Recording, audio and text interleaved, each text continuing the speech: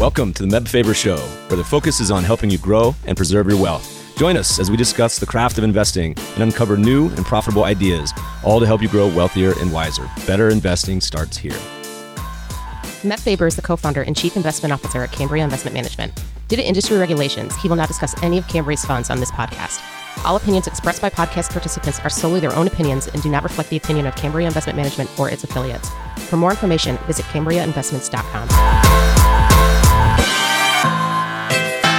Hey, my friends, we got a really fun show today. Our guest is my main man, Eric Balchunas, the analyst at Bloomberg Intelligence, host of the great podcast Trillions, and the author of the new book, The Bogle Effect, How John Bogle and Vanguard Turned Wall Street Inside Out and Saved Investors Trillions. Today's episode, we're talking about the legend, none other than John Bogle. Eric covers his early struggles to get Vanguard off the ground, the impact he's had on the entire investment community. I even asked Eric what he thinks Mr. Bogle would say about one of my major disagreements with him. We touch on a number of big trends within the ETF industry, including direct indexing, possible consolidation, and mutual fund to ETF conversions. As we wind down, Eric shares some of his favorite ETF ideas that haven't been launched yet.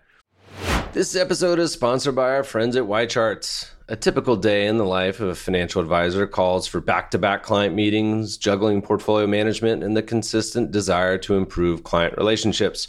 YCharts report and proposal tools could be the missing piece to help you effectively handle these time-consuming tasks. Now more than ever, clients want to hear from their advisors, and with user-friendly templates at your disposal, generating impactful client reports can be easily integrated into your everyday routine, helping you free up time and focus on what matters most, enhancing client interactions and growing AUM. Need to make a clear head-to-head comparison between a client's existing portfolio and your proposed one? Want a seamless way to educate your client and present market trends with minimal effort? Join thousands of users who rely on YCharts to easily answer those questions and much more by leveraging personalized proposal reports to truly showcase your value add. Click the link in the show notes to learn what others are saying about YChart's comprehensive suite of reporting and proposal generation tools. Get 20% off your initial YCharts professional subscription when you start your free YCharts trial. Click the link in the show notes or tell them Meb sent you, for new customers only. Please enjoy this episode with Bloomberg's Eric Balchunas. Eric, welcome to the show. Hey, Meb. Great to be here. Good to see you, my friend. We're recording this during Fed Day, which everyone gets all hot and bothered about. You and I, we can probably just skip it. I have a theory. I just posted this to Twitter. Sure.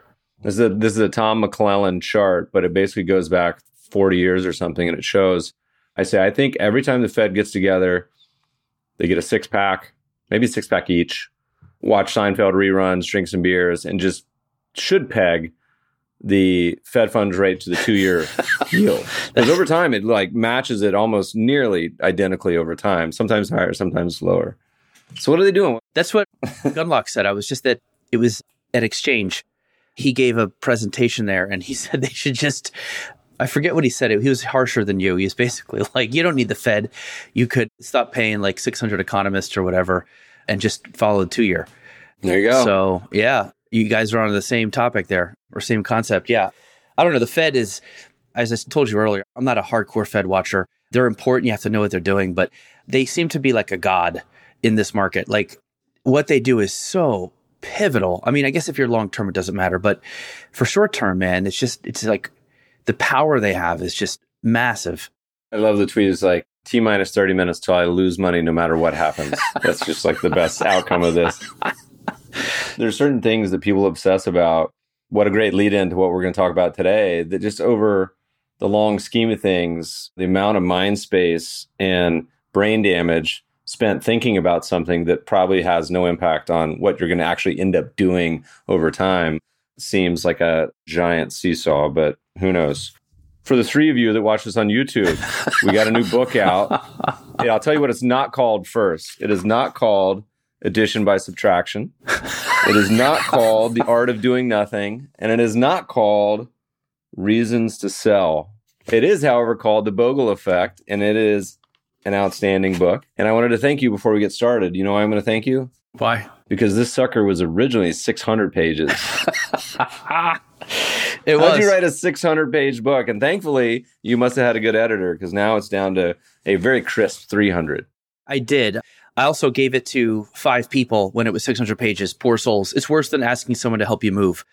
2 guys on my team, James and Tom, my mom, Graham Sinclair, and I'm missing somebody, but they all gave me feedback and I was able to trim a lot. And then the editor at Ben Bella was a development. I gave it to her when it was like maybe 400 pages. And we got 100 out of that. I had all kinds of stuff. You realize when you start writing about Vanguard, you're writing about everything. I mean, there's nothing they aren't involved in that's not consequential. And I've spent the last 7 years doing nothing but writing notes and making charts. So I have got this arsenal. And so every time I'd get on a topic, like say, I don't know, even smart beta, how deep do you go into smart beta in a book about the Bogle effect? Well, I probably had 3 or 4 pages at least on it to begin with, and I chopped that in half. I had to weigh like brevity and like the readability with things where I could go. And so I had to make some tough choices. And there's some stuff I cut that was tough. But ultimately, I think I did my best to just keep the best stuff. And I'm a fan of like overwriting and then just trying to pick the best stuff, as opposed to just nailing it at 300 words. There's probably going to be some fat and filler in there. All those great stories of Bogle going to the strip club with a bunch of bankers just didn't make it in the final edition. Maybe in the second edition. Yeah. By the way, I will say there were no salacious Bogle with stripper stories or real nasty backstabbing. I had to really get creative because I got no help from there was no real true dirt or anything like that in the book. Which is interesting because he could, as you mentioned in the book, and we'll get to all this, and listeners pick it up. It's an awesome book. Written by one of my favorite people, about one of my true favorite people, one of the goats of all investing. And I actually learned a lot. I mean, I think I've read all of his books, or at least most of them. But he could be a prickly fellow. So I'm surprised you didn't get at least some where they're just like, this bastard. But here's the title you can use when you take this from 300 down to 20 pages and turn it into a kid's book. Then you can call it addition by subtraction. Yes. The kid's version of how to get started investing. That'll be the real it's funny. 10 million copy seller. In his book, Little Book of Common Sense, I actually read a couple of his books, but I had to read all of them in preparation. He has this story called Helpers, and it's about all the people who try to help this guy with a farm. And next thing you know, he's like, has no money because there's all people helping him. That could be a kid's book. The way I read that, it felt like it was a kid's book. And obviously part of addition by subtraction was a phrase I came to while writing the book. And I realized that's probably the best way to sum up his life's work, in my opinion, is just you start with this thing and you just start pulling things out that you don't need and decreasing the friction. And that to me is the underrated part of him. I think index fund gets like way too much credit and indexing for the index fund revolution. Ironically, I think what he did and the lower cost thing is much more impactful. And again, it was that addition by subtraction. And also I give him credit to go from 45 basis points when they launched the first fund in like 1976 to get down to 3. I mean, that took like 45 years. This was not an overnight thing. It wasn't 3 basis points back in the day. It's a slow, organic, long road. And that's not easy for people to do that long of a road on purpose. I give them credit for doing that. I couldn't do it. We're going to hit on a couple of these things you just mentioned throughout this chat. And I don't want to spoil all of it, listeners, so definitely pick up the book. It really is great. But he had a quote where he was like, I love the years of struggle. And what's fascinating for the people today, I did a poll in preparation for this yesterday, and I said, do you know who Bogle is? And there's like 95% of my respondents said yes, which was higher than I would expect it, because I did one about the trend followers and turtle traders like a week prior, and it was like half. And it's my audience. I understand that it's finance audience, so it should be high, but that's pretty amazing, 95%. Anyway, but they know the Vanguard of today that rakes in, I think you said $1 billion a day. Something just like they rake in a Cambria, like my firm, every single day in an asset. But for 10 years. Yeah, but the crazy part is you go back to the beginning and these just totally not auspicious beginnings where, and you can tell the kind of the story, but I think you said it was 80 months of outflows once he eventually kind of started his new version of Vanguard or something. Just everyone would have given up after year 2, I feel like. Anyway, tell the origin story, because a lot of people that know Vanguard today don't know how it began. I'll keep it real basic because in the book I get into a little more detail, but it's a complex story. But just, you have to imagine Bogle is running a balance fund in the 60s. And a balance fund in the 60s were like the last decade where all the ARCs of the world were getting all the money. value investors. You know how they sucked wind for like the last decade. They're doing okay now, but like it was sort of a situation like that. And Wellington was the balanced fund, and he had to figure out something to get more inflows because they were losing customers because everybody was going to the shiny objects. So he teamed up with a shiny object kind of growth manager in order to give the firm some edge. And that was fine for a while. They had the basic stuff, the conservative stuff, and then the shiny object stuff. And they were a good firm for a while. But when the 60s market crashed, 1973, 74, market went down like 35%, just like 2008. Everything went down. Customers were leaving, and they had a fight. They had a falling out with his new partners. And in order to solve the situation of like, hey, I'm not leaving and I'm not leaving, the partners had voting control and they fired him. They were like, okay, we're going to take over. You're out. But Bogle realized the loophole where he was the chairman of the funds themselves, which is different than chairman of the actual company, Wellington. Each fund, is, as you know, is like a general contractor in a way. So he used being chairman of the funds as sort of leverage. And he said, okay, I have some leverage. And then so basically the board of the fund said, you guys have to come to some kind of agreement on how to live together. Because Bogle wasn't leaving. Again, I would have left. I would have just licked my wounds and gotten a job somewhere else. And he has a young family at this point, but he's like, yeah, screw you. He's just a fighting kind of guy. He's just, like you said, he's full of piss and vinegar. And so he said, okay, in order for the board to approve, here's what we'll do. I'll start a back office company and I'll do like all the administrative and accounting work that you guys don't like to do anyway. You do the investing. I won't do any investing. Let me run this company and we'll make it mutually owned too. So it doesn't look like I'm trying to like cash in or anything. So he had to get something 11 people, I think it was 11 or 12 people on the board would approve. And some of them were his new enemies. So he had to really come up with something that they would all agree on. That really unique situation was the birth of Vanguard and the mutual ownership structure, in which there's really no economic incentive to set up a company mutually owned. So it took that weird circumstance to do it. And so when Vanguard started, the 80 months of outflows were from really the Wellington funds. But in that time, Vanguard did launch the first index fund. Nobody cared. I mean, that was like nothing. But the 80 months of outflows is really interesting because it just speaks to the mud and the dirt and the horrible situation that this amazing company was birthed in. It was just a really nasty environment, a nasty situation. And it took this sort of freak accident situation to create something that is just so unique. And obviously nobody's really copied it since, but that's sort of how the 80 months of outflows started. And that is an interesting story because as we know, Vanguard's flows today is almost unimaginable that you could do 80 months of outflows. And for a company that we know today. What's their ballpark AUM? 8 trillion? Yep, 8 trillion. Okay, with the T. So it's funny because I love reading your book because there's a lot of like tiny nuggets in there that I didn't know, talking about the origins of the index fund and Paul Samuelson and everything involved. But there's this like very alternate reality metaverse where Amex was like thinking about launching an index fund, and all of a sudden Amex is like this giant, huge index fund provider or money manager today instead of Vanguard, or maybe both of them, or who knows. It's just funny. Or Wells or all these other Battery March that kind of were jostling at the time. But I talked to so many money managers today who are like, want to start an ETF. The dozens, if not hundreds of ideas and pitches you get where everyone's like, I got this idea. And I say, okay, are you going to give this 10 years? At least 5? Do you have money to float this for 5 to 10 years? And everyone's like, yeah, I got long-term horizon. I said, BS. You launch this and this sucker does poorly for 2 years.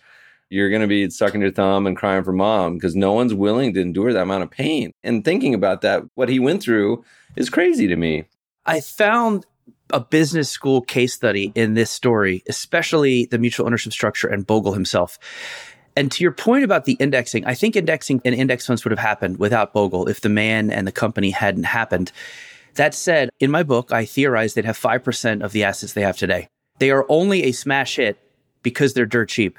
And it's just not Wall Street's MO to go cheap on purpose, unless it's a gimmick like Schwab. We'll give you free this, but we're going to take your money and do this over here. And that gimmickry free would ultimately, I think, get washed out. I think Vanguard's low cost was done the hard way, the long way, the organic way, and that's why it's so powerful.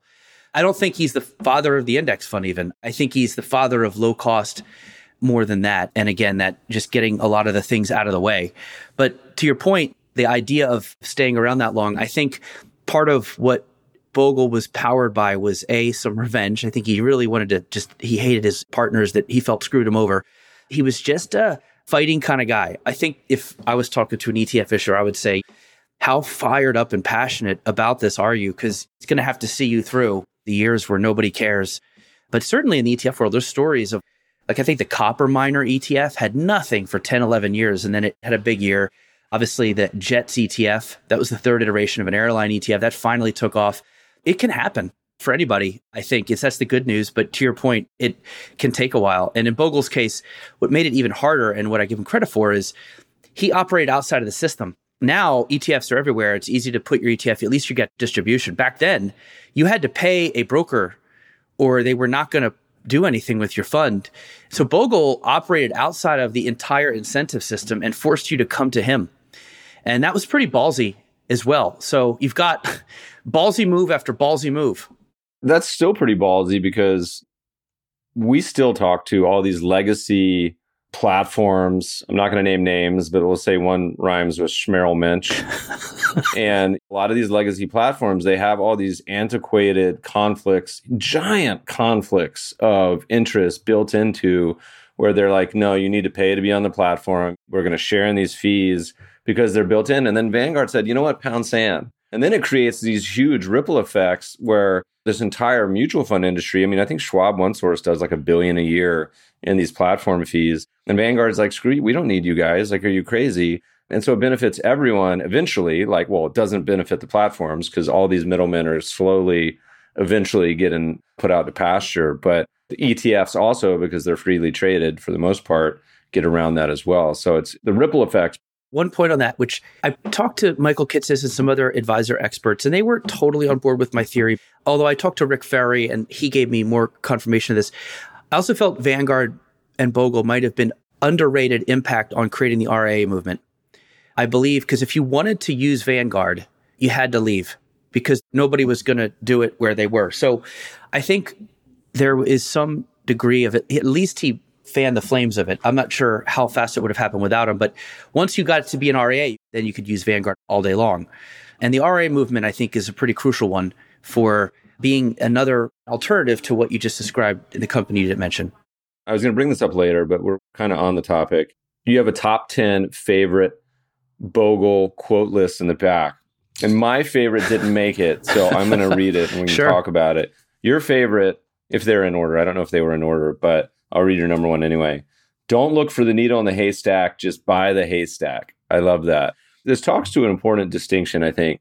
In the 1970s, to me, indexing meant one thing. It was buying market cap weighted exposure. We often say the giant nuclear bomb that went off in the 70s that had a ripple effect for decades wasn't the index fund, but to me, it was what the index fund enabled because you did nothing.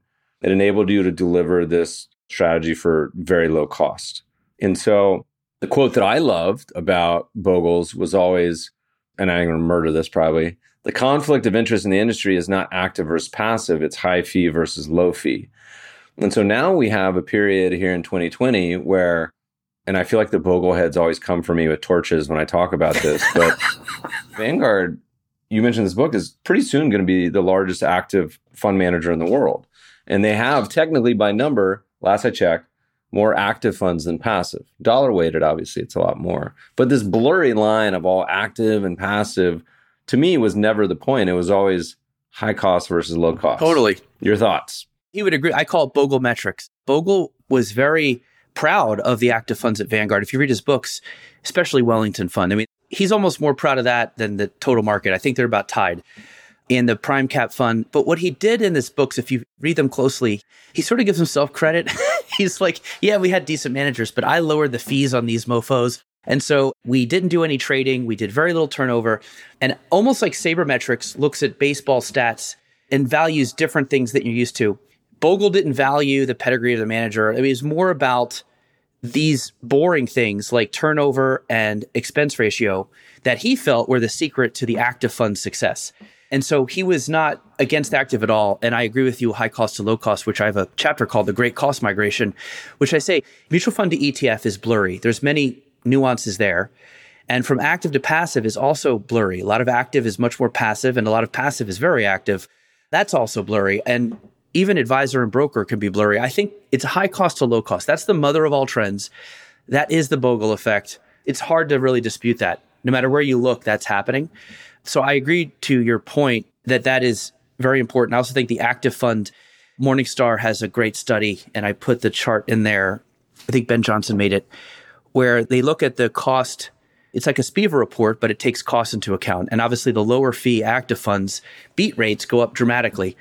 So I think that's a very fair statement. I tried in my book to not only point that out, I didn't want to be religious about active passive or anything, but also to say, even if I was an active mutual fund in the 80s and 90s and I made all this money, because I think their big problem was they didn't share any economies of scale.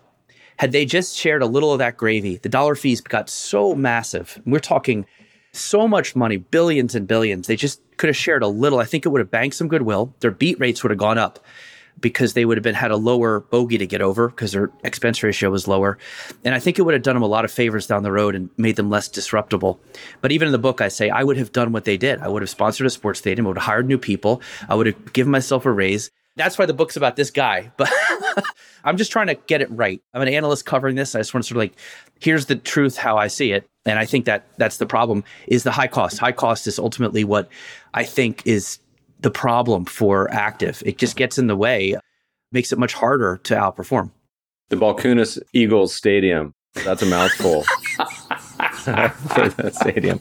So I like to say, like, thinking of the mutual share structure, but also just thinking in general, we've reached a point where it's either by force or by just preservation that companies a lot have migrated to either low cost structures or dual cost, kind of like you mentioned with BlackRock and others, where they can kind of subsidize their low cost with their other shenanigans. But I think in my mindset, I was like, you want a fiduciary or a steward. I think maybe the word that you use is better.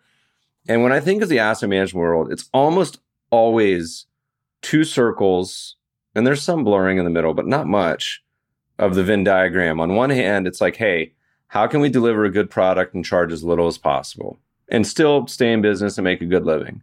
And then on the other hand is like, how can we deliver a product that we can sell and charge as much as possible and get away with it? And often, like, you could put these two almost in two different lists, and like, to me, very little overlap in the middle, but they force the hand of a lot of other big shops. One of my favorite charts in your book, though, we always rail on it and talk about it. It's like, you're just going to collect your dividends until you die. These guys are like, well, we know we're getting disrupted, but so what? I'm 60 and we're not going to be around for this. And we're just going to cash the checks until they're gone. But because you have the tailwind of markets going up over time, they continue to grow on an absolute level, which is frustrating. But the profit margin in this industry is still crazy high. Like Jason Zweig was talking about in your book, where it's just like, yo, this is like SaaS level multiples. You're making more than tech companies. And I have a chart of T. Rowe and Microsoft in there. T. Rowe's is a bit higher, their operating margin. Like I said, it's a good place to be if you're in that business. It is weird that you could underperform. So you're bad at your job. You could lose customers, and you could still make more revenue than ever. That is a weird, it's almost socialist. There's something not capitalist about that concept. And ultimately, that's why you're right. I think if you run one of these big places, even with this bear market that's happening, let's say extends 2 or 3 years, it'll definitely make it tougher. And I think there'll be some consolidation in the industry. But even with that, the amount of the size of these companies has grown so much because of just the market going up that they're fine. As I said in the book, a lot of that was gravy coming in. The market happened to go up a lot. If you could have taken a little of that, lowered the fee a little, it would have gone a long way. It's too late, though. Obviously, Bogle, I asked him about this. It's like, what can active do? And he's like, nothing. Just milk it till it's over. He's so savage. And then even he says that ultimately some of these bigger shops, he said the small guys are fine. They're close to their customers. It's different down there. But he said the bigger, medium-sized ones probably going to have to mutualize. So he called for a mass mutualization of the whole industry. Now, no one I talked to agreed with this prediction. But because he was so far ahead of his time in the 70s and 80s with what happened, I think you have to at least examine it. But that's how far he went with it. The mutualization, it seems to me like almost like you would have to do it from scratch. I don't understand how a company that is currently operating with a bunch of equity owners would transition to that, because who's going to buy that equity? I don't know how that would work. Part of the reason I wrote the book was the amount of money going to other funds that are just like Vanguard, basically, because it's not just Vanguard, it's the effect. And it's almost all the money. It's just a giant wad of money going into stuff that's directly from Bogle's brain in the 70s. And the idea that nobody had copied Vanguard's ownership structure was interesting to me, and I explored that. But I realized a lot of the industry is governed by it. Like, even though they don't have a mutual, they really have to follow the lead of this mutual. So in a way, that mutual ownership structure is a bit of a governing body in asset management now. You kind of have to have something like it to get flows. Like Fidelity is a good example. Their active funds are largely seeing outflows, but their passive funds are doing great. They have $1 trillion in index mutual funds now, and they're cheaper than Vanguard. In their press release, they're like, hey, we're actually cheaper than Vanguard. They're expensive. I'm like, this is how the world has turned. So that to me is the effect, and why I use the word effect in the book. So it's possible, to your point, nobody has to mutualize. They're already kind of mutualized in an indirect way. I would like to hear what you think. Is there a dam that's going to, maybe the dam is already broken and the flows are always moving to the lower cost, but I'm always scratching my head when I look at all the assets that are stranded. And I used to say, look, it's just death and divorce. It's going to take a while. Bear markets help clean it out. My new theory is you're going to see not mass mutualization, but mass mutual fund to ETF conversions. And you're starting to see that. It's not, DFA did like what, 50 billion or something. It's not everyone, but it seems to be happening. What do you think? I see it like the airlines. I think there'll be 3 mega companies. Vanguard will be one. BlackRock plus a couple others might be another. Maybe State Street and Invesco, who our whole team thinks are like a match made in heaven. State Street, Invesco plus like 5 other companies. Those 3 control 75% of the assets. And then you've just got niche providers who are doing unique things, interesting things, just like the airline business. That's how I see it. I see the advisory business ending there too. It's just the natural way that it goes. I have a chart showing the banking industry too. Looks like the March Madness. It goes from like 64 teams down to 4 in terms of merger. So I think that's probably the end result, is that kind of a consolidation. But what was your point earlier about? I rarely have a point. Yeah. I just kind of ramble. It's more of just a elongated mumbling. Oh, the conversions. Yeah. So we wrote a note saying that mutual fund to ETF conversions probably hit $1 trillion in 10 years. Right now it's at 60 billion. I think we underrated it. I think it could be big. The only thing is, a conversion doesn't solve the root problem. It puts you in the right dog food bowl, but you're still selling dog food. And is that food something the dog wants to eat? And in the case of like a high cost closet indexing type active fund, I don't think they're going to get bites whether they're in the ETF or not. What it does do is it takes away one problem they have, which is the tax efficiency of the ETF. So at least they eliminate that problem. But the bigger problem is being in the middle, being in between shiny and dirt cheap. It's just a tough place. So I don't know. They may also premise, well, let's just ride it out.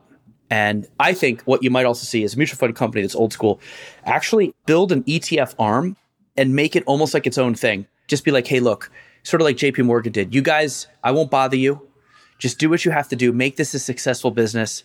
And I think that actually makes more sense to me if you want flows than converting your mutual funds, which are seeing outflows, into ETFs, thinking that's going to change anything.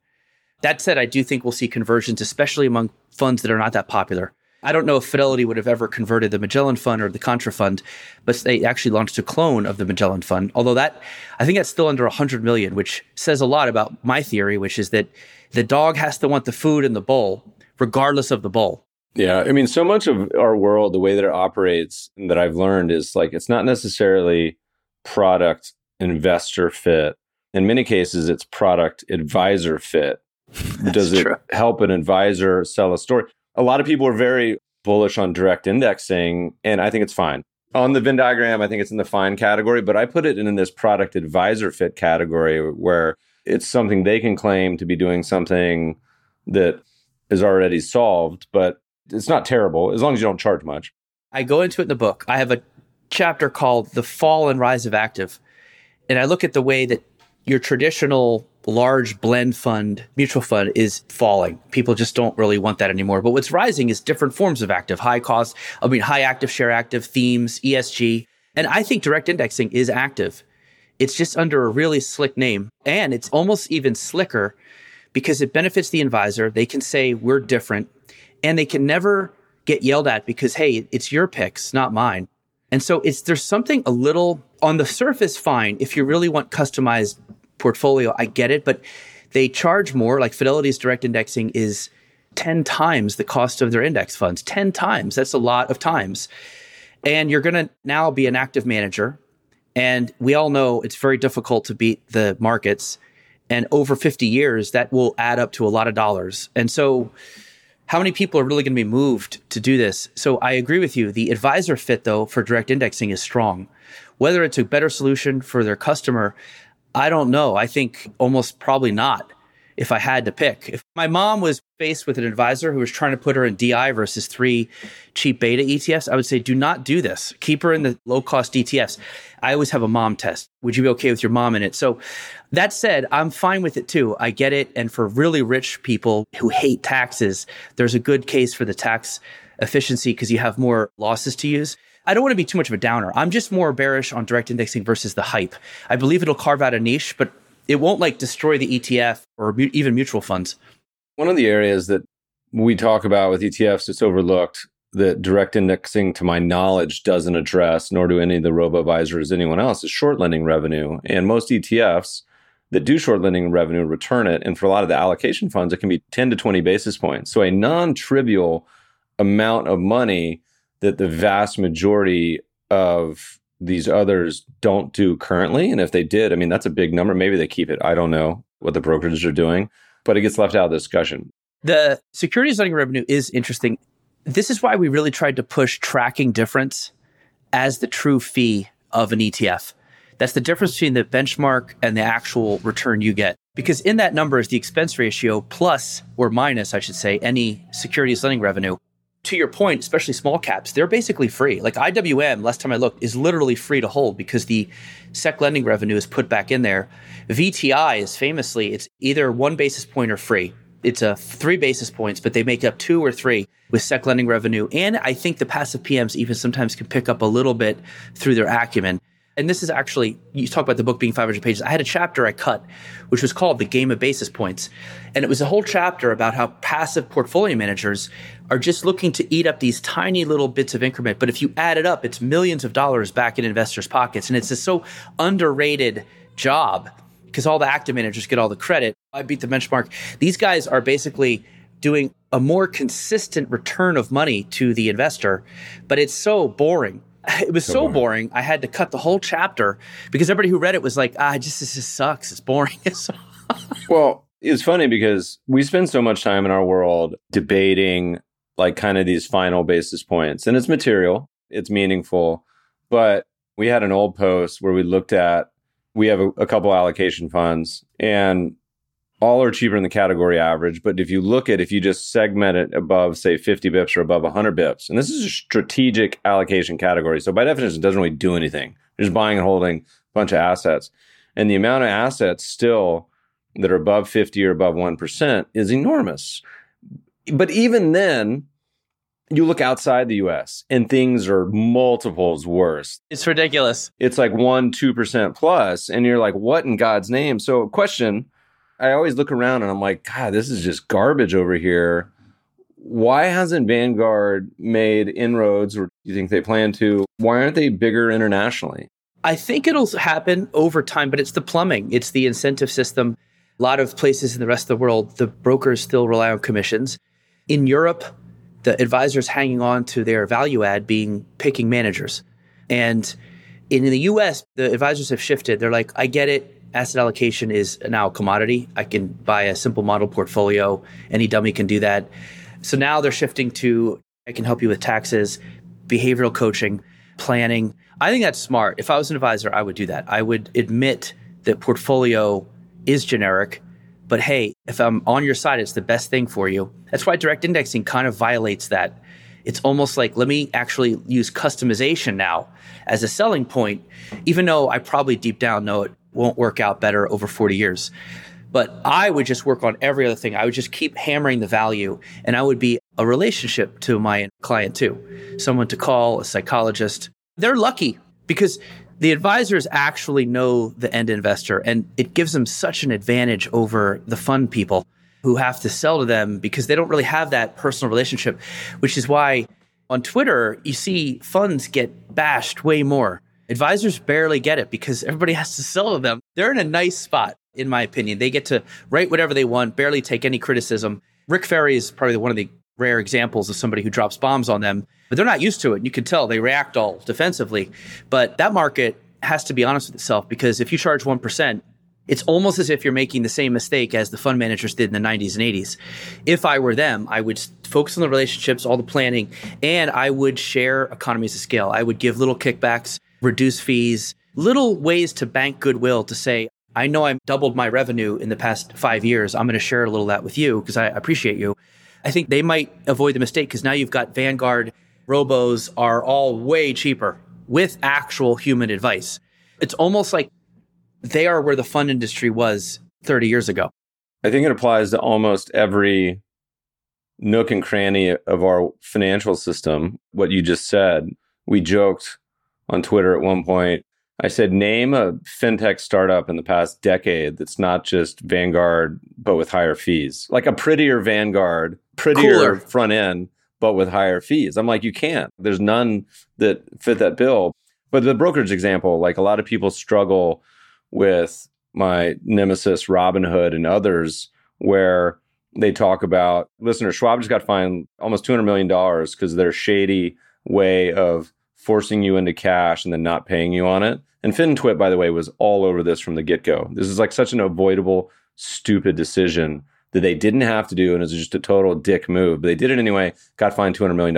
I think there's about 5 other of these I could list that are going to happen at some point, these big fines. But in my mind, and this goes back to kind of what Bogle, his whole concept, like if you come to it as a mindset of stewardship, and if you're looking at Robinhood and how much they monetize their customers on options, on trading, on crypto, all these things, like the number is just massive. And say, okay, what if instead Eric and Meb start a brokerage and we're saying, you know what, we're going to charge you a fair fee. Let's call it 30 basis points on your account per year. However, at every possible juncture, we're going to do what's best for you. So you know what? Payment for order flow, yeah, we'll do it. We're going to return it all to you. Short lending, we'll do it, but we're going to return it to you. On and on. And so will it be the same economics? Probably.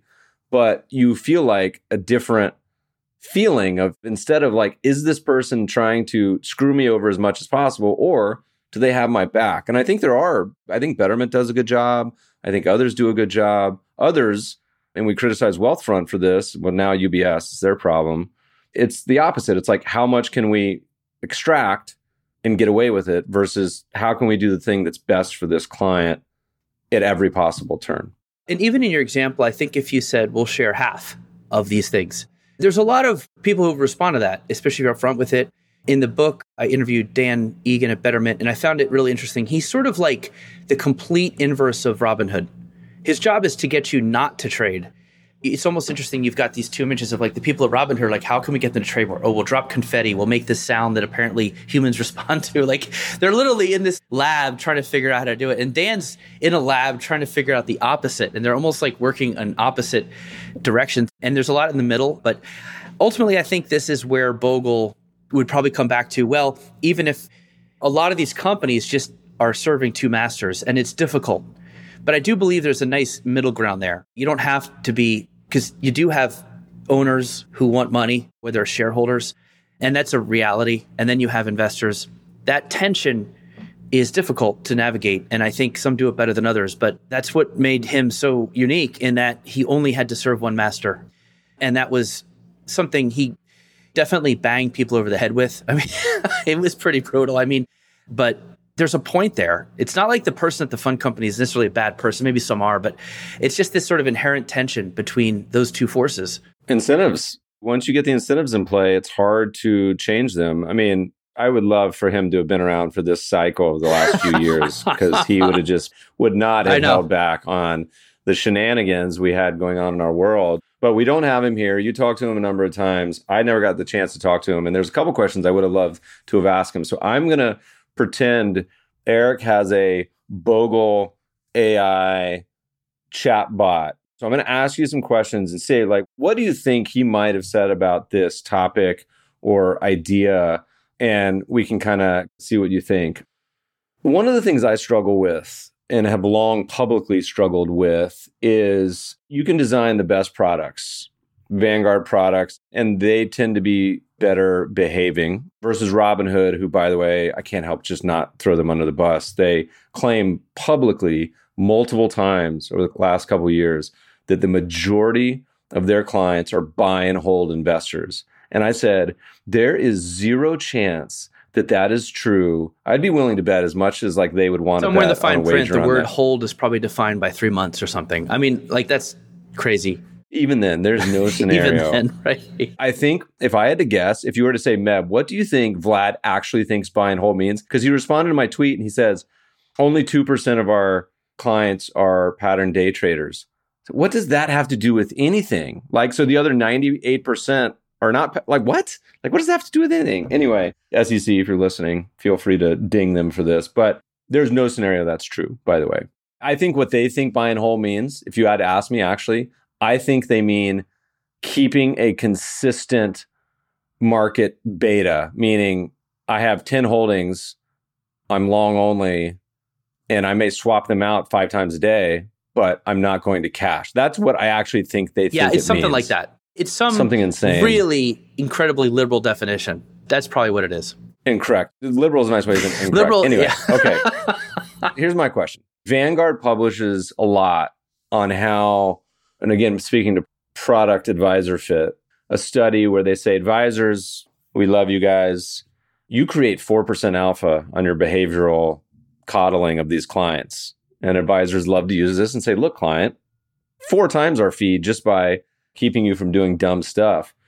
However, we all know individuals as well as institutions get it wrong often when they're thinking about the long term. And the mutual fund structure is fine. And he would probably say it's better than ETFs, which are hyper trading. But still, you can ring them up and sell it anytime you want. Is there a structure that you and I could brainstorm on or come up with at some point that really aligns those goals? Like, we have this huge problem in the US of the retirement wealth gap, but actually like getting people, and I asked this the other night to Bill Sharp, Nobel laureate listeners, and he's basically, I don't know. I take it back. He said, we transitioned from defined benefit to defined contribution. Most of the public is still defined benefit, whereas private's defined contribution. He's like, I think that was a mistake. What do you think? And you can channel Bogle to 3000 if you want. Was going from DB to DC a mistake? Well, no. Is there a structure? Because Vanguard currently doesn't have one. I don't think. I know they have some annuities, but do you think there is an evolution of these products that is in best interest of investors? Like, we have robo-advisors, we have advisors, we have annuities, we have mutual funds, ETFs. 5-10 years from now, do you think we can improve upon it? Is there an idea? I sincerely think, and I asked Bogle about the future of the advisory business, and he thinks it'll go to a more professional model, which is by hour or by flat fee. And I think, although that advisor, whether it's hourly or flat fee, it's hard to beat like a cheap 2 or 3 fund portfolio, maybe 5 funds. The portfolio is ready to go. I think it's that how to best get people into it. And hourly strikes me as a good idea. I feel like you can still make a ton of money and you could serve people who don't have as much money, because the percentage is obviously you'd be more after the bigger clients because it means more dollar fee for you. So I think the hourly model is interesting. Also, the government probably has to get involved. 50% of people don't own any stocks. There has to be a way to get them involved. And that's why I have a thing in the end about 10 people kind of carrying the Bogle torch. And I put Tyrone Ross in there because of all the stuff he's talked about. And his ideas are pretty good. And index funds would be really a great tool. I think he proposed something like everybody gets, instead of Social Security, they get this account, but you have to pass a financial literacy test when you're 18 to get access to it. You blow it if you want, but at least you would have had a shot at it. So there's, I think, a lot of things that can be good. But I will say that DC plans, they've been cleaned up a lot lately. They're better than they were. This guy, Jerry Schlichter, sued a bunch of them, and it really helped. I would also say the DC plans are why I think the RIA movement was so strong, because, and why it's slow internationally. DC plans made everybody in America, or a lot of people, have to understand at least like what funds were, what the expense ratios were. In Europe, You don't have to do any of that. So you don't even know that you're paying like 3%. That's why they're so fee insensitive in other countries, is they never had to be forced into understanding this stuff at all. So I think the DC plans had a couple interesting byproducts or side effects that were probably good. I know I like my DC plan. My company contributes. I can't say I would complain about it. But I think that advisory model is something to look at. Some people have talked about coming up with an ETF that has like everything. Although it's tough, because if you have an ETF with like everything in one shot, what are the weightings? And are they really going to fit everybody's what they need in life? It's almost something that you need a couple ETFs to use. You need the pieces. But the pieces are really good. And in the book, I also think that in the advisory space, you reference Vanguard's Advisor Alpha study. And in that study, they give behavioral coaching a good amount of that 3% or whatever it is. I actually talked about this study in the book and I killed it. It was too controversial for me. I don't know if I believe it. I also found something while writing that I didn't realize, which was that I have come to the conclusion that just putting a cheap index fund in the marketplace, getting that sucker down to 3 basis points, 5 basis points, whatever, that did more good for behavior than any study, than any scientist. Because once you have that tool, everything else is so easy. You can just be like, yeah, well, fine, the market's tanking. What am I going to do? Jump to some other thing? I think people look at that low fee as their alpha. You've just brought my fee down from 60 to 3, and I'm locking in market returns. I know what happens when I try to jump over here and then jump over here and then jump over here. So a lot of people have this resignation that I think is actually, that word can mean like bad, but I think in this case it might be good. Because if you look at the passive fund flows in these sell-offs, they're just almost unmovable. If anything, they take in money. And I think just putting that product out there. And so when advisors say behavioral coaching, they got a nice tailwind from the fact they got this very good product. Imagine doing behavioral coaching if you only had 70 basis point active funds to choose from. That's a whole different story. So a lot of times when all these books on behavior, this, that, and the other, I'm like, yeah, it's easy to say now. Try talking about behavior if that's your only choice. And now my active fund is down worse than the market. And that's your kid's college. You get panicked. I think once you got into that low cost index fund and that's the money that matters, it's way easier to just do nothing. I don't know if that's exactly the answer you wanted, but those are some points I would make on what you're asking. I once suggested on Twitter, it's not in my Hall of Fame unpopular tweets, but it's up there. And the free market kind of took care of it, so it's irrelevant, I think, at this point. But I was like, why wouldn't the U.S. government just offer, I don't know, 5 to 10 broad market cap weighted zero fee funds? And people lost their mind. It was like, the government. And I was like, okay, well, like it's 3 basis points. So like, who cares? 10 is fine. I remember when you did that. That's a fine idea. You're right. I mean, that's sort of what I think Tyrone's idea was if you got an account when you're born, like Social Security, that was being filled with money from the government certainly would then either put you in the government fund, but that fund probably should be a 10 basis point or below index fund. It wouldn't be controversial if you did that. It would be like, okay, who can argue with that? That's a great idea. Why does it even need to charge? So anyway, I like Tyrone's idea. We call it, as opposed to Yang's universal income, it's like all marketing, like the life insurance, the death, it trips a chord in people's head. My favorite marketing is the freedom dividend. America, F yeah. You get a share of this country's business and capitalism, and you get some at birth and it grows. Then you set all the incentives around it. Like you said, you put incentives around getting some personal finance education, and it compounds for decades on and on. I think that's a pretty cool idea. I don't know why people would be against it. Like, it seems to be pretty basic, but we'll figure it out. Somehow you'd have to have somebody just explain it in a way. It needs a good communication. Also, again, funds and investing get boring to people. But I also think your point about the freedom dividend is interesting. 2 points on that. One is that I found Bogle did such a good job in his book. I had read them all again as I was researching, and of just explaining investment returns versus speculative returns. And he had a chart that I didn't realize existed, but I loved it. I basically re-explained it in my book, which is investment returns of stocks have been completely pretty stable for the last 10 decades. When you add in the speculative returns, obviously it's up, it's down, it's this, it's that. I feel like most people don't understand that. And especially like some people I argue with on crypto, I'm not even sure if they understand that a stock is different than a cryptocurrency. One has this investment return. It's got dividends, earnings growth. You're actually riding the capitalism's coattails. All these people wake up every day, go to corporations, create value. You get to actually get a cut of that. versus, hey, I bought this thing, will you pay more for it? And I think that's why Bogle and Buffett were against commodities and such. But I think somehow that message of what you're actually doing here needs to be put out there. Another thing I hear back is, well, why would you put people in the market now? It's already had this nice run. I'm like, well, that's the thing. Speculative return could mean a bad couple of years because you got to take some of this valuation down. But over time, you're still locking into that thing, that freedom dividend, that American innovation, which is also another reason Bogle, I said a lot of controversy, his thing on international. I'd love to get your take on that. He was not into international. I could not find one person, except for Taylor Larimore. I think he's the king of the Bogle heads. I think he agreed on Bogle with international, I believe. But even like some of his closer people who like really looked up to him, they did not agree with him on international. They wanted international exposure. He says, well, 40% of the UX stocks have international, get their revenue from overseas, yada, yada. That was something I explored a little bit, but that comes up a lot in my interviews on the book. They're like, well, was he right about international? And curious your take on that. I could have convinced him. That was like my number one.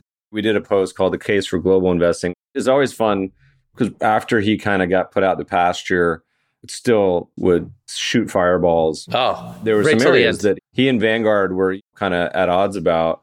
And it's funny because you would see, we talk a lot about his stock market equation, and there's some papers, we'll add to the show note links, about his Occam's razor. The way he phrased it, expectations for the stock market. You wouldn't call it forecasting, but kind of expectations.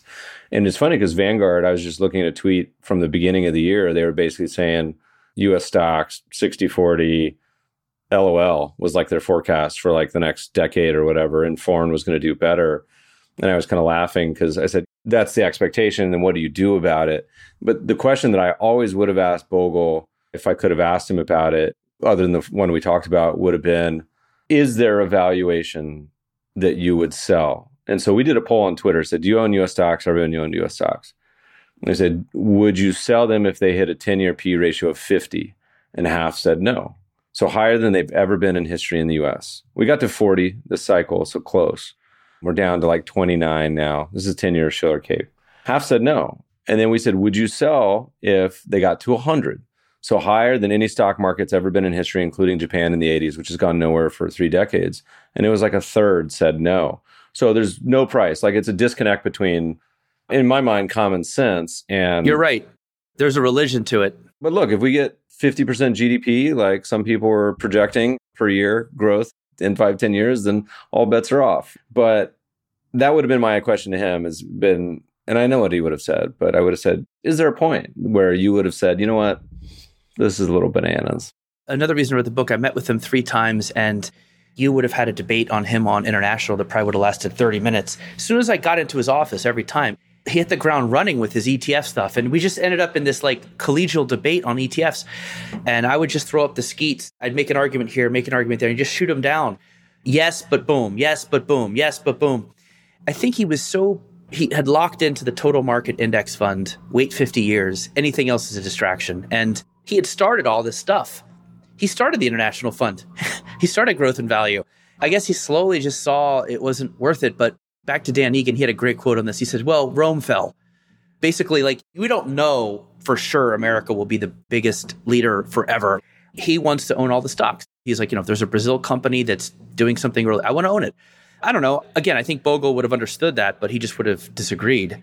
But you're right. There should be a point. If it's 100, you're right. There's a disconnect. And this is where I think people cling to things.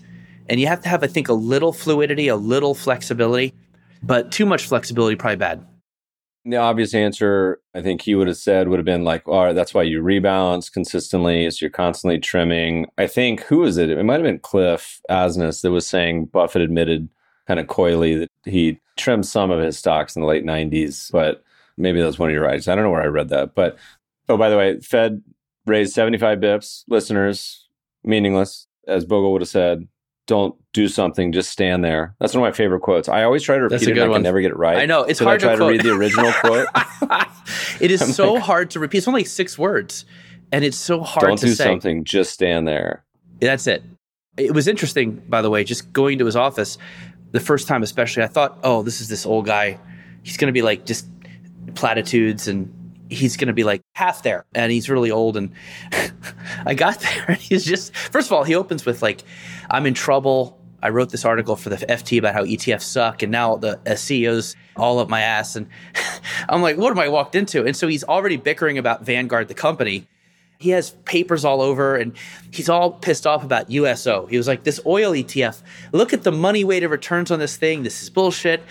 And that's it, man. And we got right into it. It was like I was on Twitter. I mean, I think he would have had a lot of fun on FinTwit just arguing. Particularly if we would have used the punk rock graphic of him, which is maybe like, I'm going to frame that and put it in my office. It's maybe I actually like it. I wasn't sure if I favorite. went too far. It was too gimmicky, but Joel Weber of Business Week audience is a little younger. He seized on that and was like, we have to put Bogle in a mohawk and a leather jacket. And it's so weird good. looking, but Given his kind of views of the world, I learned a lot in your book, by the way, listeners. You got to read it. There's so much in here. But one of the things was when he talked about the growth versus value.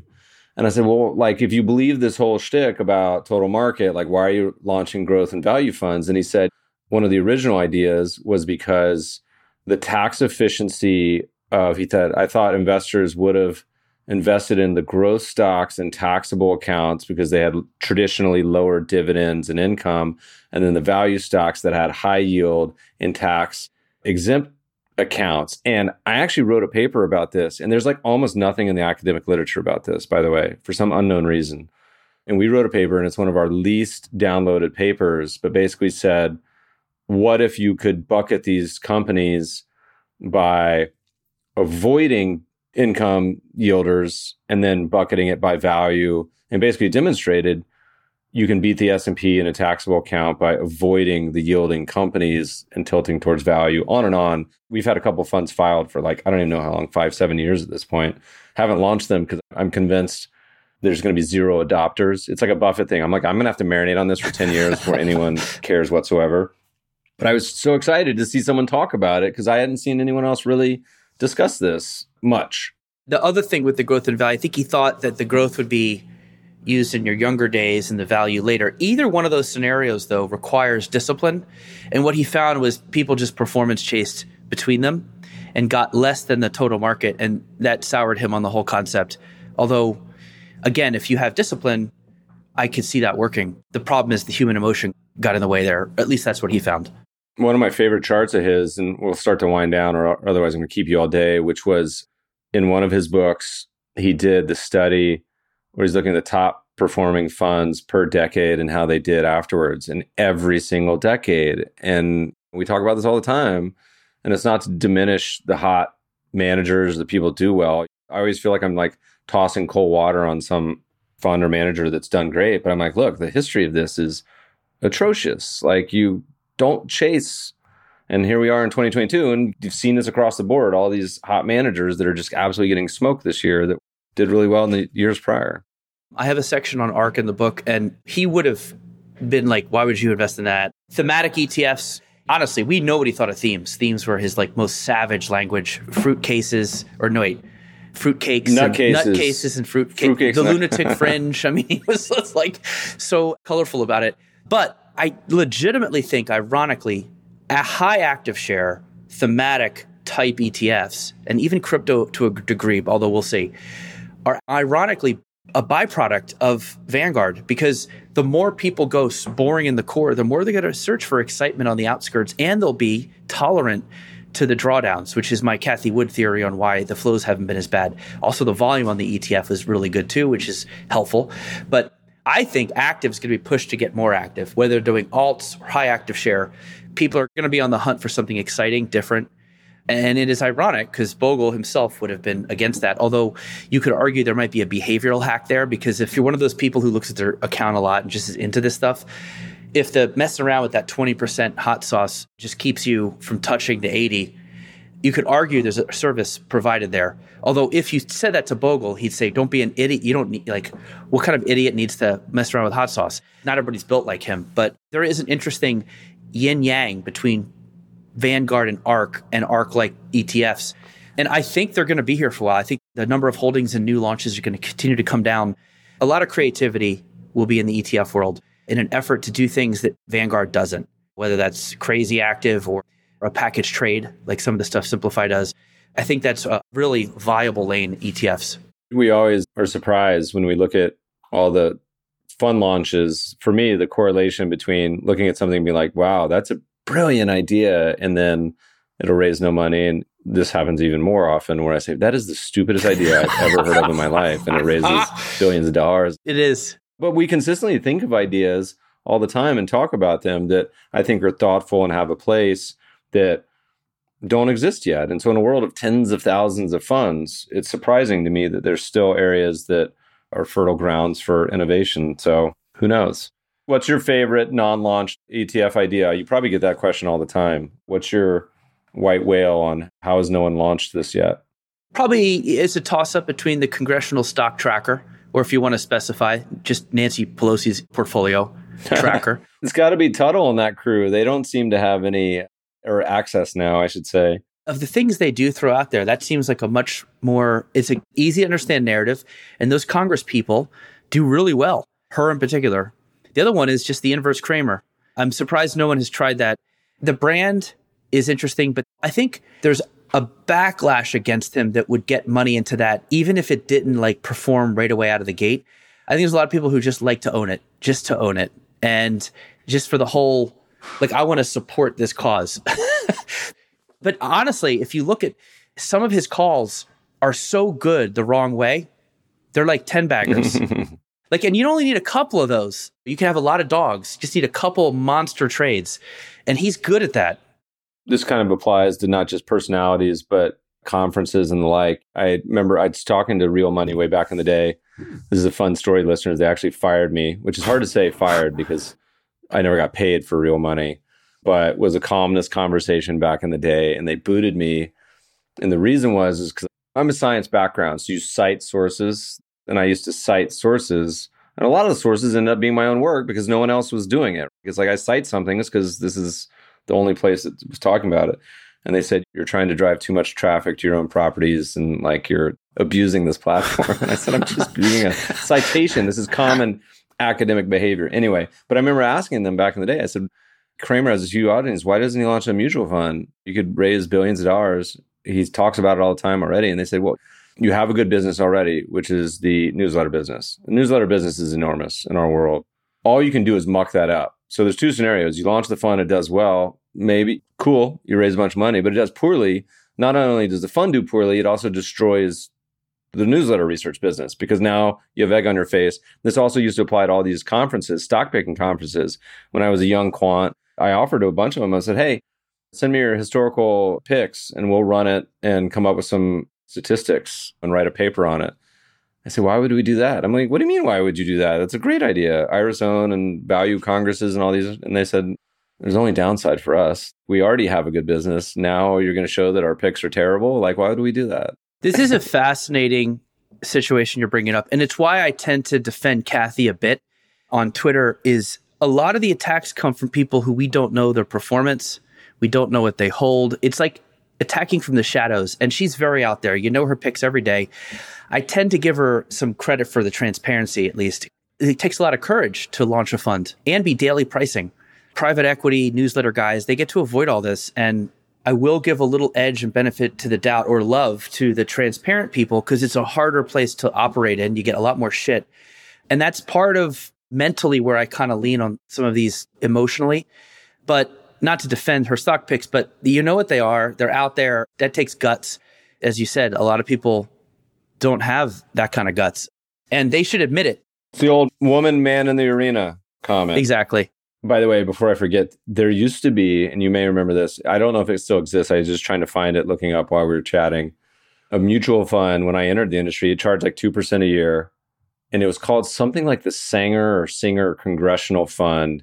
But all it would do, it would invest when Congress was out of session and sit in cash when it was in session, which historically was a great way to invest. I don't know if it still exists, but all they would do is hire former beauty contest winners to be the booth. So like the real booth babe back in the day. And I remember going up and asking about this fund and asked questions. She's like, look, I have no idea about the fund, but here's a fact sheet. Just like, I don't know if it still exists. Have you ever heard of this fund? The Singer Congressional? It's like something Congressional Mutual Fund. Anyway, we'll put in the show note links, listeners. I hope they still exist because it was a funny one. I don't see it, but I don't know. I probably would have heard of it, or it would have been brought up because I've tweeted a little bit about the congressional one. And there's been a couple tries on like, oh, we'll do stocks that benefit from the GOP in power. That's a little less indirect. I think just writing the congressional people's personal portfolios themselves is a more bankable trade. I had a tweet once. I was like, should Congress people be able to actively trade stocks? And the three choices were like, no, obviously not. And like, F no. Like, what are you talking about? Right? It's like, how is this even a thing? I know.